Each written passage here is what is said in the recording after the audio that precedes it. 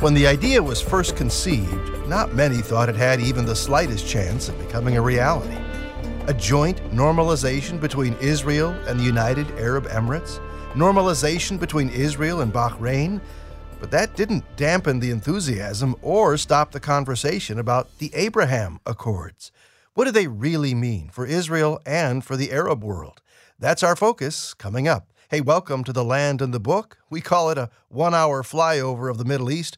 Our pilot, as always, is Dr. Charlie Dyer, and sitting in the co-pilot seat, I'm John Geiger, with a question right off the bat. How do you share the gospel with a Jewish person?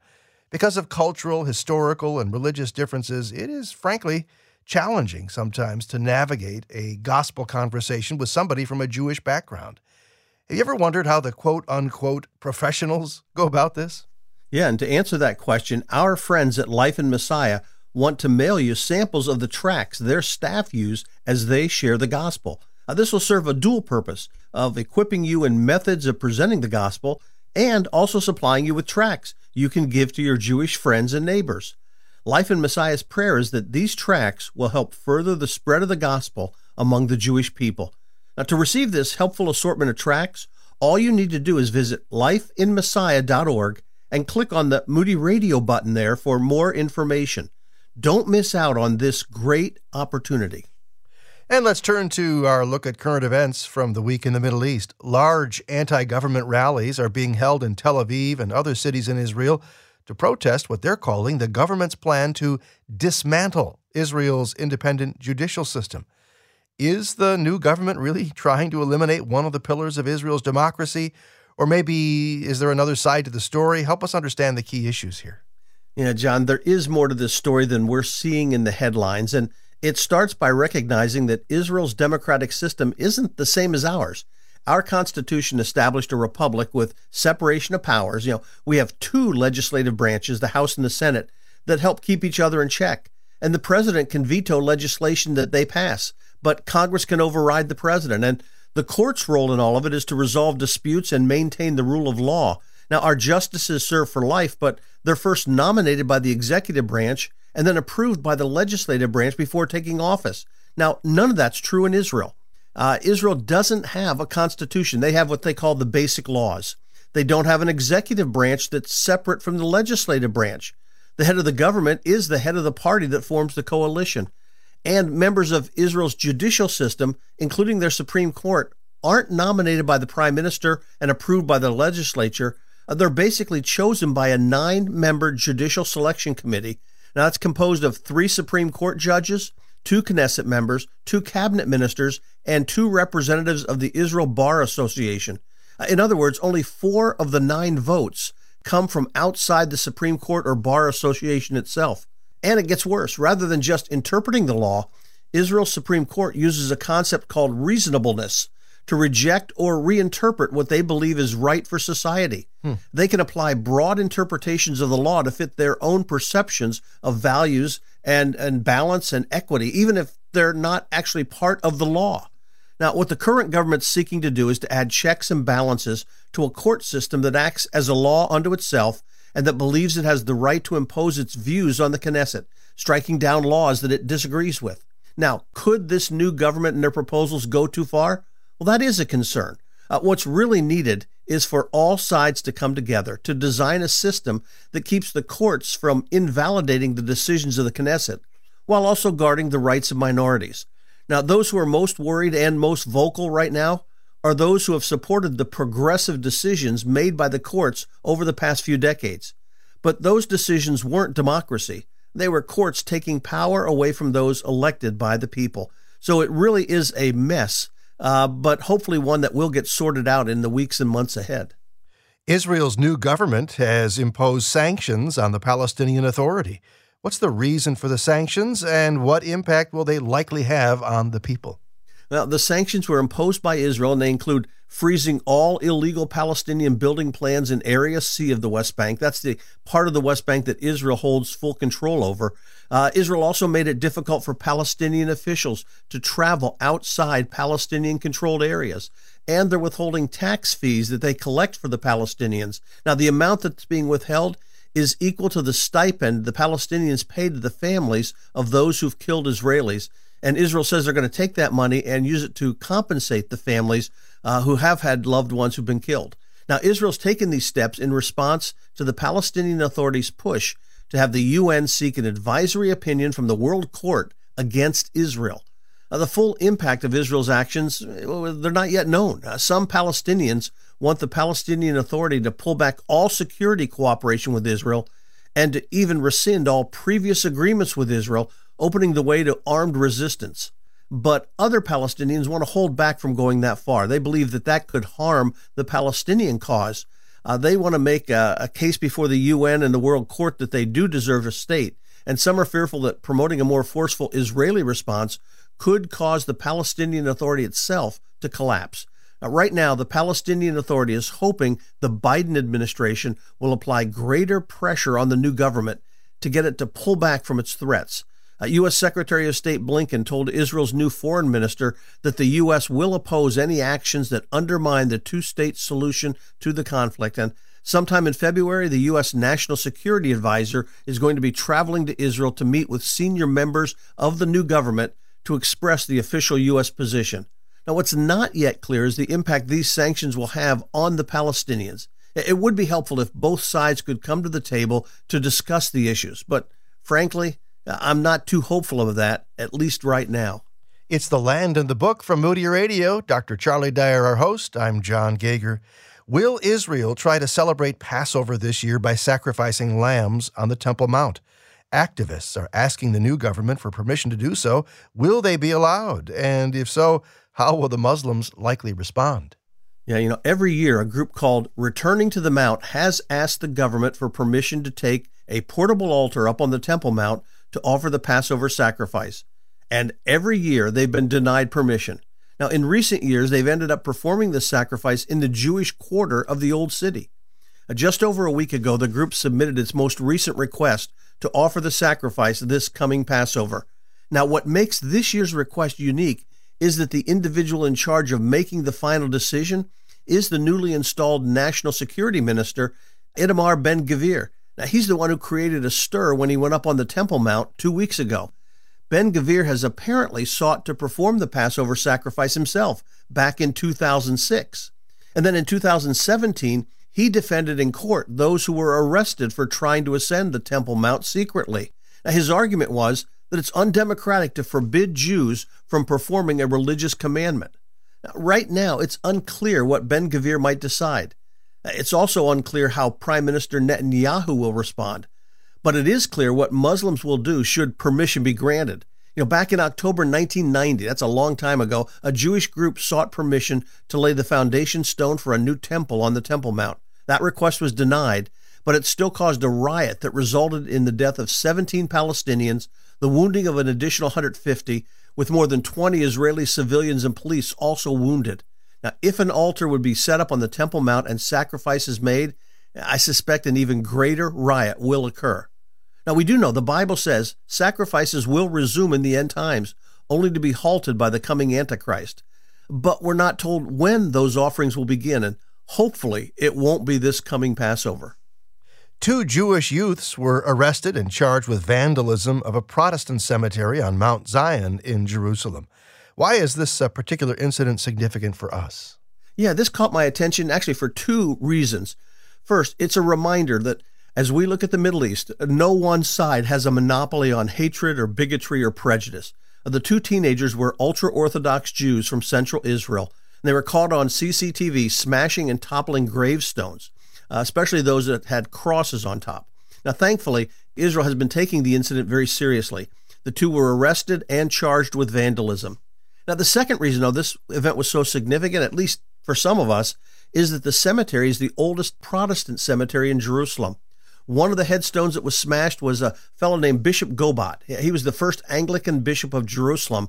And on my very first trip to Israel, I studied at the Institute of Holy Land Studies, now called Jerusalem University College, which is housed in what was the Bishop Gobat School, one of the first buildings outside the walls of the old city. The cemetery that was vandalized is located right next to that school there on Mount Zion. The cemetery is the resting place for some of the significant Protestant figures in Jerusalem in the past 150 years, including Sir Flinders Petrie, an early giant of archaeology in both Egypt and Palestine. The cemetery is also where Horatio Spafford is buried. And if you're not familiar with his name, he's the one who wrote, "It is well with my soul." I've enjoyed wandering through the cemetery on a number of occasions, and it brings some of the recent history of Jerusalem into clear focus. Now, I do applaud the Israeli government for taking the vandalism seriously, and hopefully this will help some people on all sides to recognize how wrong such actions are. Thank you, Charlie, and that's a look at current events. A lot of people are under the mistaken impression that, if you've got a good idea for a radio program, you just let people know, and the stations are probably pretty glad to put it on the air. But the truth is quite different than that, Charlie. There's a lot of competition for airspace, and why is it so important that those who appreciate the land of the book let this station know? That's right. There's always more programs that want to be on the air than there is space available for them. And if a program's on the air and they don't get much response at a station, well, they say, well, maybe there's something else. And they look around to see if there's another program. So if this program meets your needs, let the station know. You're encouraging them to keep the program on the air. And, of course, we appreciate that. Sure. And hopefully you do. And hopefully the station will appreciate hearing from you as well. Yeah, who doesn't like to get an email, a card, a text, whatever, of encouragement? Letting them know how you are connecting with the content that's being offered. So thanks for writing a note, a letter, a text, maybe even making a phone call. And that's a look at current events here on The Land of the Book. Coming up, a look at the Abraham Accords here on The Land and the Book.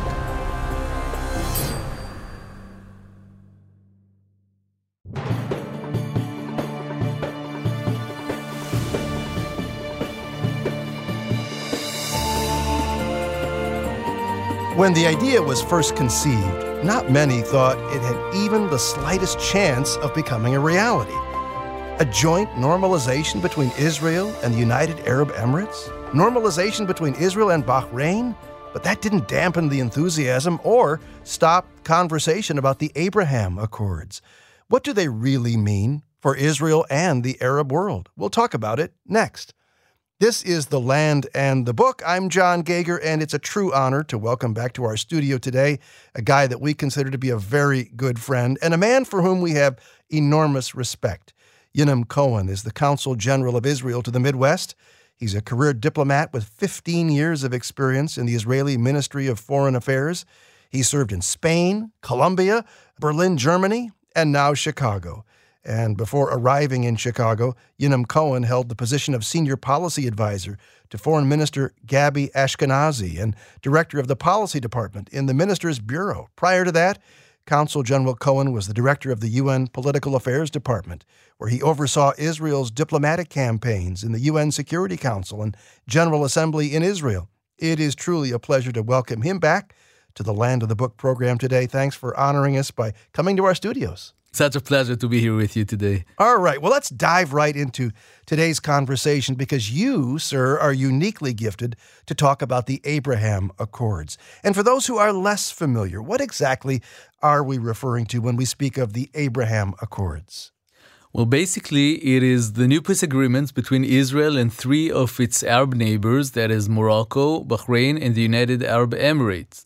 But if we want to look a bit further, it is probably the biggest diplomatic accomplishment in the recent decades in the Middle East. It's a big deal, not a small deal. You were actually present when these accords were developed and signed. Describe the process. What memories come to mind?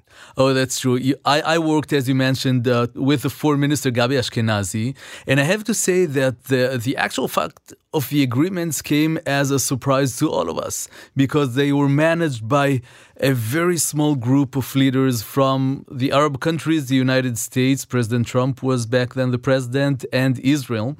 But once it was signed, it was clear to us that something very big is happening and that we have to make sure that we turn it into the most positive development for Israel and for the region. So let me tell you, for example, right before the signing of the agreement, I was privileged to take part and to be on board on the first official flight from Tel Aviv to Bahrain. I had the privilege to fly over the Saudi desert. You know, many Americans do not understand that, but for us Israelis, it is a big deal. Think of Israel as an island. We are surrounded by many countries, Arab countries. Some of them are we have peace with others we don't. And our options are very limited. So being able to fly over Arab countries, we arrived to Bahrain, we went to the royal palace, we met with the crown prince and his team discussing the very last details of the agreement. That was for me, something unbelievable. I came back home on that evening and, my wife asked me, how was your day? So I told her, I was at the royal palace in Bahrain making peace. So that was very exciting. Pretty good day. Yes. With us in our Land of the Book studio is Yinam Cohen, the Consul General of Israel to the Midwest. I'm John Gager, and we're talking about the Abraham Accords. What kind of tension did you observe in the dialogue that went on at various stages? That's a very good question. The one thing that really struck me is that there was only positive tension. Most of the tension, and I had a very demanding boss, the foreign minister of Israel, is that we need to do things faster. We have had, unfortunately, the conflict with some of our Arab neighbors for decades. Yes. And now, the amazing thing about the Abraham Accords is that the ambition, not only on our side, but also on the Arab side, was amazing. They were pressing and pushing us to get accords faster, to get accords, broader accords, more long-term accords on trade, on R&D, on tourism. There was a huge pressure, I wouldn't say tension, but pressure to do big things and to do them fast. And this is something very unique and I would say unprecedented in the Middle East. Okay, what are some of the bigger hurdles that were in the way? Hurdles that had to be climbed over to reach the final stage? Some of the regional players in the Middle East weren't very fond of the idea of peace between Israel and some Arab countries. For example, some of our Palestinian neighbors tried to put some hurdles because they claimed that, any Arab country should not have peace with Israel before they decide to move forward and making peace with Israel. Iran is a major issue. It's a big threat in the Middle East, not only on Israel, but also on many of the moderate Arab countries, and I would have to say Europe and the United States. For sure. And they were also trying to put some hurdles. But I'm very happy because these peace agreements are a result of a common understanding that it's good, it's a win-win situation, and this is why it's so successful. He's a career diplomat with 15 years of experience in the Israeli Ministry of Foreign Affairs. Our guest today on The Land of the Book is Consul General Yinam Cohen. Well, before these agreements were actually signed, there were high hopes. What were some of the goals that these countries envisioned? We wanted to create genuine partnership in the Middle East for the benefit of the peoples. And I can tell you, I was there 2 years ago. We just celebrated the second anniversary of the Abraham Accords. So I was there 2 years ago when we just worked on the Accords. We were very optimistic. I can tell you today, 2 years later, that the actual things on ground are much, much better than any positive expectations that we had back then. Really? Tourism, commerce, R&D, it's bustling, it's skyrocketing, and it's truly amazing. So what other kinds of trade and finance arrangements are impacted by these agreements specifically? Let me give you an example. Israel and the UAE, the United Arab Emirates and Israel are two small countries, very innovative ones, and this is a basis for an amazing commerce relations. Look at the numbers. In 2020, we had $100 million of commerce, which is not much. A year later, we had $1.5 billion. Wow. We're going to end 22 with more than $2.5 billion. That's 2,500% growth in 2 years. Show me a company that does this, gives this profit ROI, and I'd be very happy to invest in it. What has been the actual impact on the Abraham Accords to date? Have they met all the expectations, or is there a sense in some areas maybe we overestimated, the hype was a bit bigger than reality? I mean, those are great numbers for sure, but any things that maybe haven't quite turned out the way you'd hoped? In terms of the agreements that we have with the three countries, with Morocco, with Bahrain, and with the UAE, I believe it is going on a very positive track. What I did expect 2 years ago is that more countries would join more rapidly, and that has been a slower process, but we're very optimistic. Yeah, you would think, though, that these other countries would look. I mean, they can see the numbers for themselves. That's true. Why would they not jump on board? So, the golden bullet for us is, of course, Saudi Arabia. That is the biggest Arab country in the region. It's an Arab leader. We want to see Saudi Arabia joining the table. So there has been gradual steps. Also, thanks to the very deep American involvement, because, we can't have peace without the great support of our American allies. So we have seen some progress with Saudi Arabia, but it's a very traditional country, very conservative, so everything is slower. Yeah, we've talked with New York Times bestseller Joel Rosenberg, and he says that there's a lot of conversation going on behind the scenes that you're not going to read about in the media. There's a lot more closeness than you would be led to believe, that there is good dialogue going on in back channels. That's true. I think that Saudis understand well that they need the alliance. They need the close contacts with Israel because we share interests. We share interest about regional security. Iran is a big threat both to Israel and Saudi Arabia. We share interest in regional development. Israel is called the startup nation. It's a land of innovation. The Saudis really want to transfer their country into a more innovative country, and Israel is definitely a good partner. So I think they understand it. There are many back channels conversations, and I really hope that in the upcoming year, in 2023, we'll be able to see also progress on the diplomatic level. Well, you can get the sense that Consul General Yunam Cohen has a firm grasp on what he's doing and in his role. You probably didn't know that he likes to explore new cuisines, tries to balance his calories with daily jogging. He speaks English, Hebrew, Spanish, and German. And now I feel 1 inch tall. Hey, what do these Abraham Accords say, if anything, about the possibility of further progress in the Arab-Israeli conflict? So, people call it the Arab-Israeli conflict, but I would say that we have had the conflict with our Palestinian neighbors for many years. In a way, it's a legitimate conflict. It's a conflict between two national narratives. And I think the only way to solve this conflict is through negotiations. Unfortunately, we haven't found partners on the other side. But at the same time, we have to remember that it's not an Arab-Israeli conflict because many Arab neighbors are now with peace in Israel and working together with Israel on regional stability, on progress, on innovation. And that is the good news. Yeah, that's a good point to make. Maybe we've labeled it wrongly. Well, what nations are now exploring similar accords? You mentioned Saudi Arabia, conversation going on there. Do we know of any other nations that are at least thinking about it? That's a very good question. We really want to see more Gulf countries joining the accords. One possible country would be Oman, for example. That is also in the part of the Arab Gulf countries. But it's more than the Arab countries. We want to see more Muslim countries doing peace with Israel. For example, Indonesia, Malaysia. These are countries with which, unfortunately, we don't yet have diplomatic relations. And this is something that both the Americans and Israel share, the ambition to bring more peace agreements to the table. How can our listeners support or encourage further agreements like the Abraham Accords? We're not in positions of government. We're not, dealing with foreign policy. We're not jetting off like you to the palace and signing agreements. What can our listeners do? Please pray for peace in the Middle East. This is always very important. Secondly, come and visit us. Come and visit Israel. Show support in Israel. And when you come to Israel, don't go only to Israel. Go visit another Arab country. Go to the Dubai, Abu Dhabi, and tell them how important it is for you as Americans that there is peace in the Middle East, because when they hear it, that sends a very strong message. So whatever you do, you can support us by visiting, by praying, or by talking to your congressmen or congresswomen and urge them to support more strongly the peace in the Middle East. Okay, you mentioned going to the Holy Land. Let's talk about that for just a minute. What is the numbers looking like? What's the whole thing going by way of tourism in Israel? I understand you're really on the uptick. Last time we talked, it was right after the COVID. Israel was just opening. Today, it's a whole different situation. The country is fully open.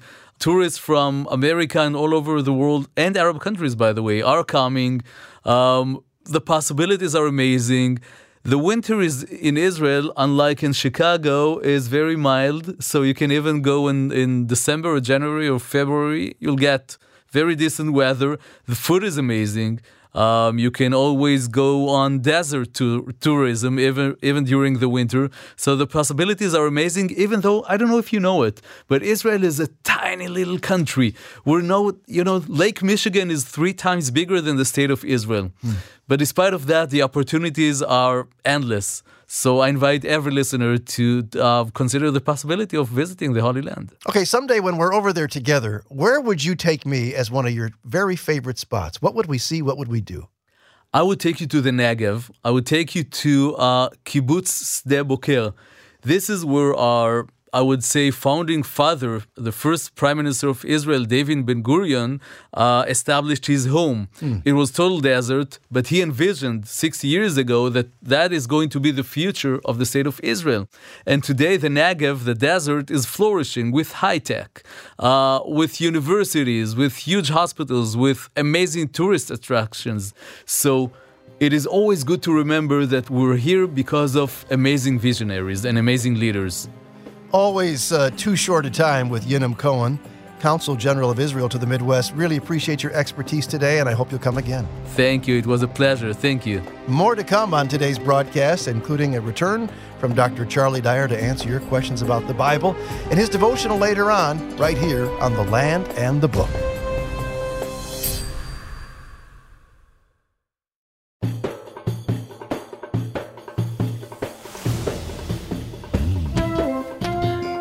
Welcome back to The Land of the Book. I'm John Gauger, kind of excited to discover what it is that you're wondering about as you study Scripture, maybe go to a Bible study or just stumble onto something of a biblical nature that makes you say, I wonder. This is the place to take that wonder, that question, and in this format, we're going to get to a lot of those questions. First, though, a question that I'd like to ask: how do you share the gospel with a Jewish person? Because of cultural, historical, and religious differences, it's sometimes challenging to navigate a gospel conversation with somebody from a Jewish background. You ever wondered how the quote-unquote professionals do it? Well, to answer that question, our friends at Life in Messiah want to mail you samples of the tracts their staff use as they share the gospel. This will serve a dual purpose of equipping you in methods of presenting the gospel and also supplying you with tracts you can give to your Jewish friends and neighbors. Life in Messiah's prayer is that these tracts will help further the spread of the gospel among the Jewish people. To receive this helpful assortment of tracts, all you need to do is visit lifeinmessiah.org and click on the Moody Radio button there for more information.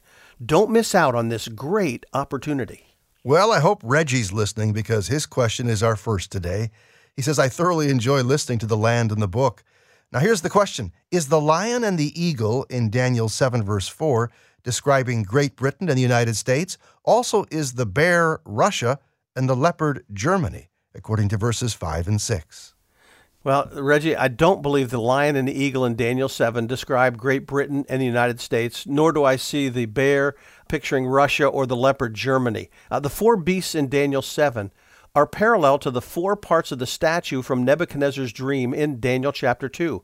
And both chapters picture the rise of 4 Gentile powers during the times of the Gentiles until God again restores his kingdom. Now, in Daniel 2, Daniel definitely identifies the first of these 4 kingdoms as the Babylonian Empire ruled by Nebuchadnezzar. The parallel to this in chapter 7 is the first beast, which is the lion with the wings of the eagle. So that beast represents Babylon. Now, I believe the beast in Daniel 7 is the perfect picture of the Babylonian Empire. Babylon identified with lions. They had images of lions on their walls and in the throne room. They even kept live lions, since Daniel was thrown into a den of lions there.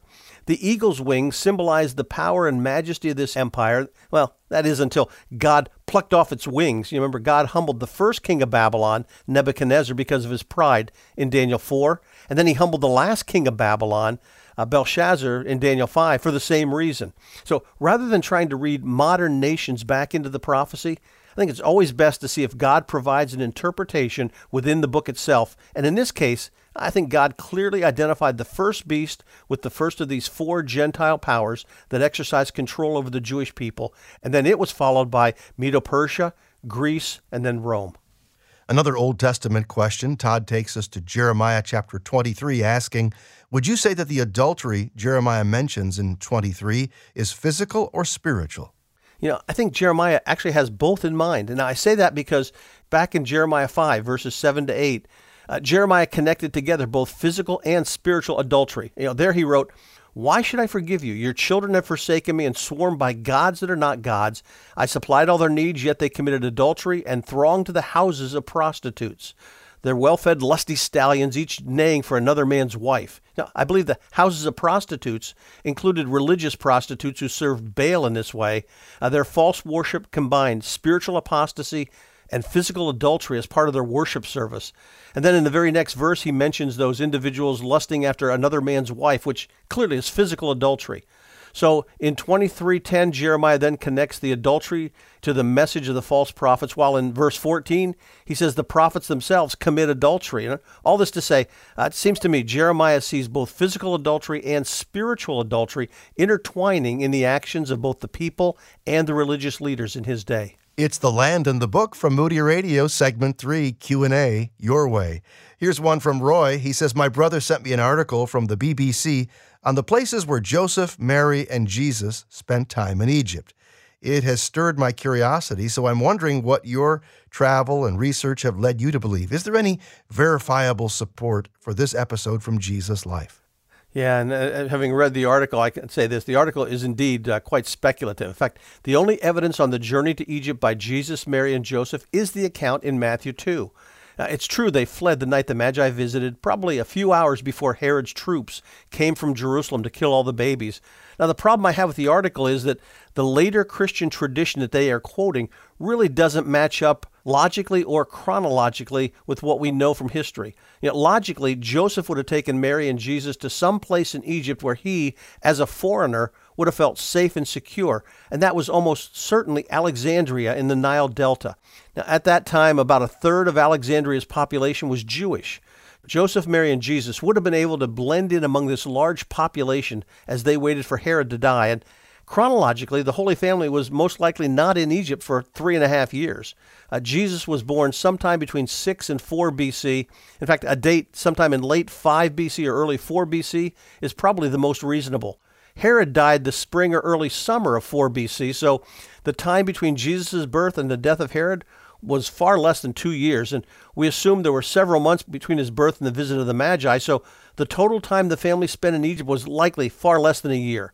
Rather than traveling throughout the land of Egypt, it just seems far more likely they found temporary lodging among the Jewish community in Alexandria until word reached that community informing them that Herod had died. Follow-up question from Roy. He says, where did the Jews come from who populated the city of Alexandria? Were they Jews who decided to remain in Egypt after the Exodus for one reason or another and would have gravitated to Alexandria after it was founded? Or would these be Jews who migrated to Alexandria from Israel and elsewhere after the Exodus and the founding of the city in 325 BC? Maybe you have some thoughts on this. Yeah, well, the Jewish population in Alexandria came actually from a number of different places. I think no doubt some were Jews who fled to Egypt after the fall of Jerusalem in 586 and who remained there. In fact, Jeremiah 43 tells us about the Jews who fled during that time. Now, Josephus also says Alexander the Great, after founding the city of Alexandria, gave them, the Jews, equal privilege of citizenship with the Macedonians themselves. Now, so in that same section, Josephus adds, there were not a few other Jews who of their own accord went to Egypt as invited by the goodness of the soil and the liberality of Ptolemy. Ptolemy was one of the 4 generals who divided up Alexander's empire following his death, so Ptolemy controlled Egypt, and he evidently encouraged Jews to move there. And finally, I think other Jews fled to Egypt during the time of Antiochus Epiphanes, who began the persecution of the Jewish people in Judea. Egypt became the place to flee during persecution, and I think that's why Joseph decided to go there, because there was such a large community who had made it there over the years. Thanks for joining us today on The Land of the Book. A question now from Chris. What is a good response for Christians in explaining why they disagreed with the 2015 Supreme Court decision to legalize same-sex marriages? As a Christian, I realize such marriages are contrary to God's Word, but for those who have little or no regard for biblical truth, I struggle with the best way to discuss this topic with non-believers and or gay friends. In our increasingly secular society, I don't expect them to agree, but I'm hoping to come across lovingly and not hateful in my reply. Yeah, and my answer is going to seem at first rather strange, but follow along. I divide it actually into two parts. First, what you say, and second, how you say it. Now, I see a principle in 1 Peter 3 that I find helpful. There Peter wrote, "But in your hearts revere Christ as Lord, always being prepared to give an answer to everyone who asks you to give the reason for the hope that you have, but do this with gentleness and respect, keeping a clear conscience, so that those who speak maliciously against your good behavior in Christ may be ashamed of their slander." Now, while not speaking directly to the issues you've raised, Peter does tell us to make sure we're exalting Christ in our response. Now, that suggests to me that we need to uphold God's word and God's standards, and I think we can do this in a positive way by explaining what God says about marriage, that it's a union between a man and a woman, and why God does not sanction any other union, including premarital or extramarital sexual relations, as well as homosexual relations. And I believe we can share that God intends the family to be the primary social building block on which society itself is based. Now, all this leads to the second point Peter makes, and that's how we're to say this.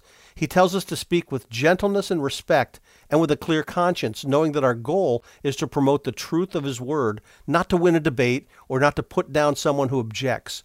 Peter also notes that it's likely that those to whom we speak will reject and even speak maliciously against us. So be prepared to face that rejection, but following up on our words with our own good behavior can help penetrate attitudes to the point where someone you're talking to might become ashamed of their slander. Now, I believe there's a number of good books that can also help provide the information you need to speak with confidence in this regard. In fact, one I would suggest is written by Christopher Yuan, that's Y-U-A-N, and the book's called Holy Sexuality and the Gospel. Spend as much time as you can working your way through not just his book, but what the Bible says, so that you can speak the truth in love, because that's what God will use to penetrate hearts. Charlie, quite a variety of questions today. I mean, we have covered a lot of ground. We certainly have. And if we didn't get to your question, maybe it's because you didn't send it to us. Shame on you. Well, not really shame on you, but you can send it to us with a quick email. Here's how: thelandandthebook@moody.edu. For a lot of people, our next segment is their all-time favorite. Charlie's devotional next on The Land and the Book.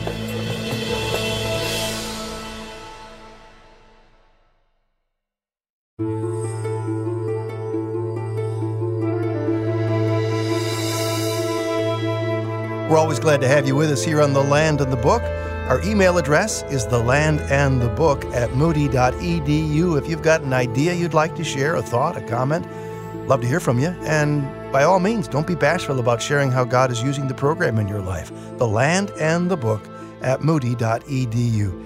Charlie, I love this segment, and so many do, and they let us know in their emails why. And I think there's just something special about connecting a passage in Scripture with a place in Israel, and you have a great way of doing it. Oh, I love doing it, John. And today we're going to be heading to Jerusalem for a look at the city walls. All right. All of that after we take this listen to somebody who's been to the Holy Land and shares a Holy Land experience with us right now. I'm Alan Zachary from Crawfordsville, Indiana. We were standing on top of the Herodium, and the thing that really stood out to me in this trip is you get a real perspective of the land of Israel from one end to the other. I did not have that perspective before. When we hear about the West Bank, or we hear about the Gaza Strip, or the occupied territories, they were just words before, but now I have that perspective of really knowing what the land is all about, and I really want to thank you for that. Hi, I'm LaRonda from Crawfordsville, Indiana, and before coming over to Israel, I asked a number of our friends if they had anything specifically that they wanted me to pray for them today at the Wailing Wall. And so today it was just a real privilege to be able to approach the wall and write the names down that I had been requested to pray for, and then just take them and squeeze them into those cracks and hang on to that original part of the wall and just go before the Lord and ask Him to intercede on the behalf of my friends and loved ones back at home. And then I learned even afterwards that even when those little pieces of paper fill up the cracks and they wash them out, that those papers are not just trash, that they're taken and actually buried on the Mount of Olives. And that was a real blessing for me today. Charlie, the title of your devotional today sounds like a riddle to me. Yeah, what's harder to win than a walled city? And it's from Proverbs chapter 18, verse 19. In fact, this week is week 3 in our 4-week series that I've called Proverbs to Live By in the New Year. And today's journey does take us to the top of Mount Zion in Jerusalem. Now, unfortunately, Mount Zion, that is the place where you're now standing, is not the Mount Zion of the Bible. The Bible's Mount Zion refers to the original city of David and the Temple Mount, but we're standing on a hill that didn't become part of Jerusalem until the time of King Hezekiah. When pilgrims started coming to the Holy Land centuries ago, they sought out the sites of the Bible. And since this hill where we're now standing dominates the rest of the city, these confused pilgrims thought this had to be Mount Zion, and the name stuck, even though it's describing the wrong part of town. But since we're here, I want you to look at the gate in front of us, which mistakenly is called Zion Gate. Now walk over and take a closer look at the walls above and on either side of the gate. But be careful. Cars and motorbikes use this gate today to exit the old city, and as they squeeze their way out and around the corner, the scrapes and scratches on their fenders and bumpers make it pretty clear that this gate was not designed for cars. Now, examine the walls themselves. They're 500 years old, yet they're still very solid, but if you look closely, you can see hundreds of pockmarks on the walls. Those are from bullets fired back in 1948 when the Jewish forces outside the city tried to break in to resupply and rescue the Jews still living inside. The pockmarks hint at the ferocity of the battle. And sadly, the Jewish forces weren't able to fight their way into the city, and the Jewish quarter fell. But I wanted to bring you here because this wall and gate illustrate another of King Solomon's proverbs. In Proverbs 18:19, he wrote, "An offended brother is more unyielding than a fortified city, and disputes are like the barred gates of a citadel." So as we stand here, let's try to understand what Solomon was saying. The first line literally says, a brother offended, then a strong city. Solomon compares someone who's been offended to a strong city protected by a wall. But we need to supply something to help connect the two parts of that line. The New American Standard Bible adds the phrase, harder to be won, suggesting it's harder to win over a friend or brother who's been offended than it is to conquer a strong city. The NIV adds the word unyielding, suggesting the offended friend or brother is more unyielding than a fortified city. Now, both are presenting essentially the same idea. Once you've offended someone, it can be more difficult to win them back than it is to try to conquer a walled city that refuses to surrender. Now, both apparently can be done. After all, Jerusalem was conquered many times in spite of its walls. But regaining the friendship, trust, and understanding of someone we've offended can be very difficult. And some fractured friendships never get mended. The pain, hurt, and anger are just too strong. People who were once friends can go years, decades, sometimes the rest of their lives without ever resolving their problems. The last line of the proverb adds additional insight. Solomon writes, "And disputes are like the barred gates of a citadel." Now, the word for disputes has the idea of contention or quarreling or strife. And if you've ever gotten into a heated argument with someone, you understand Solomon's point. The original issue becomes lost in a sea of anger and fiery debate. The gates of a person's mind and heart slam shut, and prying them back open is harder than prying open the wooden gates guarding a city's stronghold. Now, we all know how hard it is to win over someone once we've offended them. But what can we do to keep from offending them in the first place? Proverbs 18:19 highlights the problem, but where do we go to find the solution? What can we do to help keep someone from building up walls and barring the gates to their heart? Actually, Solomon provides the answer in the preceding verses. Verse 19 is the capstone to a series of verses that talk about how to work through the minefields of interpersonal relationships. He begins in verse 15 where he writes, "The heart of the discerning acquires knowledge. The ears of the wise seek it out." You might have heard your mom say, that's why God gave you 2 eyes, 2 ears, and just 1 mouth. Solomon's saying the best thing to do is to listen and try to understand the other person's circumstances before you speak. Verse 16 almost sounds like it doesn't belong here. A gift opens the way for the giver and ushers him into the presence of the great. Now, I don't believe Solomon is encouraging you to try to bribe your way into someone's favor. Rather, he's reminding you that not everyone who appears to be a friend of the wealthy or a person of influence got there through hard work and playing by the rules. Never turn away from a true friend to side with someone like that. Verse 17 is the other side of the coin. The first to present his case seems right, till another comes forward and questions him. Solomon's telling you to be sure to hear both sides of an issue rather than making your decision after hearing just one side. And, by the way, that piece of advice is still true today. Don't make up your mind based on one person's presentation. Ask yourself what they're not telling you, and then listen carefully to the other side. You will be wiser for it. Finally, verse 18 is the last key part. Casting the lot settles disputes and keeps strong opponents apart. Solomon's not saying you solve all your disputes by flipping a coin, but there are times when two different courses of action can both work. And in those times, look for a way to ask for God's guidance rather than digging in your heels.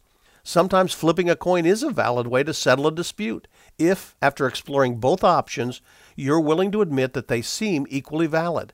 It helps avoid having winners and losers in disputes.